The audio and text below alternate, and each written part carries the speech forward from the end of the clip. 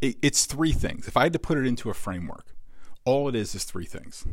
But there's two sides of the three things.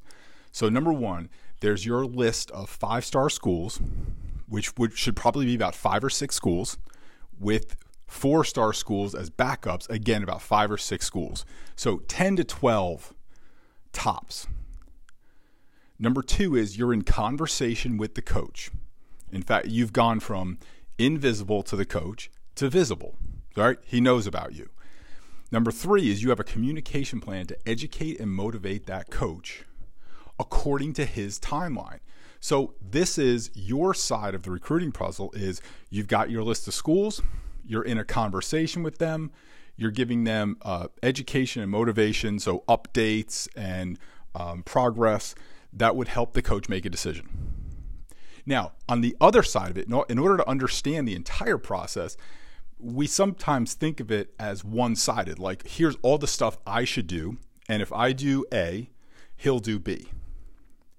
But on the other side, he's got his process, which comes down to three things. He's got his list of prospects. He's in conversation with them.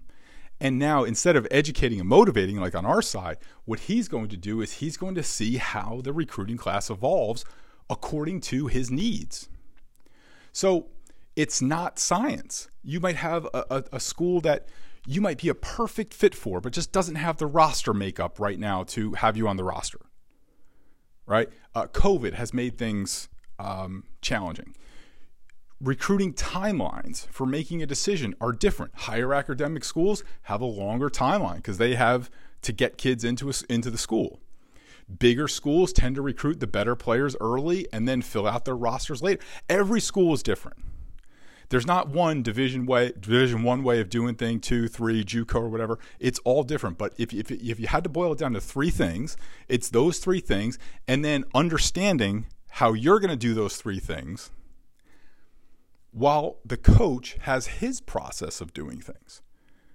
And so what you're trying to do is once you two are in conversation, now your job is to continue to educate, motivate, update, until that coach comes time to make a decision. So what often happens is you get a kid who identifies a school, gets in conversation, and then doesn't say anything.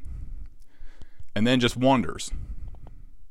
And because every coach has a different timeline, it can be all over the place. And that's what causes confusion. But based on the schools that you select, we can help you with that to estimate a timeline, but you have to understand that you may have a coach who is a little bit earlier. Their timeline happens earlier, and then coaches that happens late. And sometimes we think the way that one coach responds or interacts is the way that all coaches should or will respond. And it's just, like I said, it's not science. It's human relationships. And then the structures that we're dealing with, schools and teams and rosters and stuff like that, it's all different.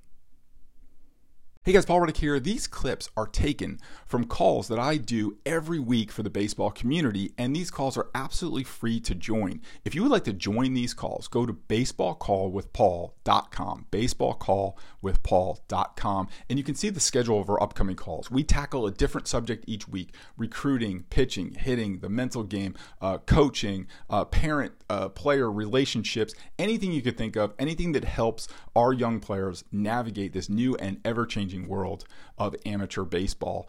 And there's a point in every call where you can ask questions. So if you'd like to do that, you can, or you can just listen in. So go to Baseball Call with Paul, and the schedule of our upcoming calls is there. Thanks.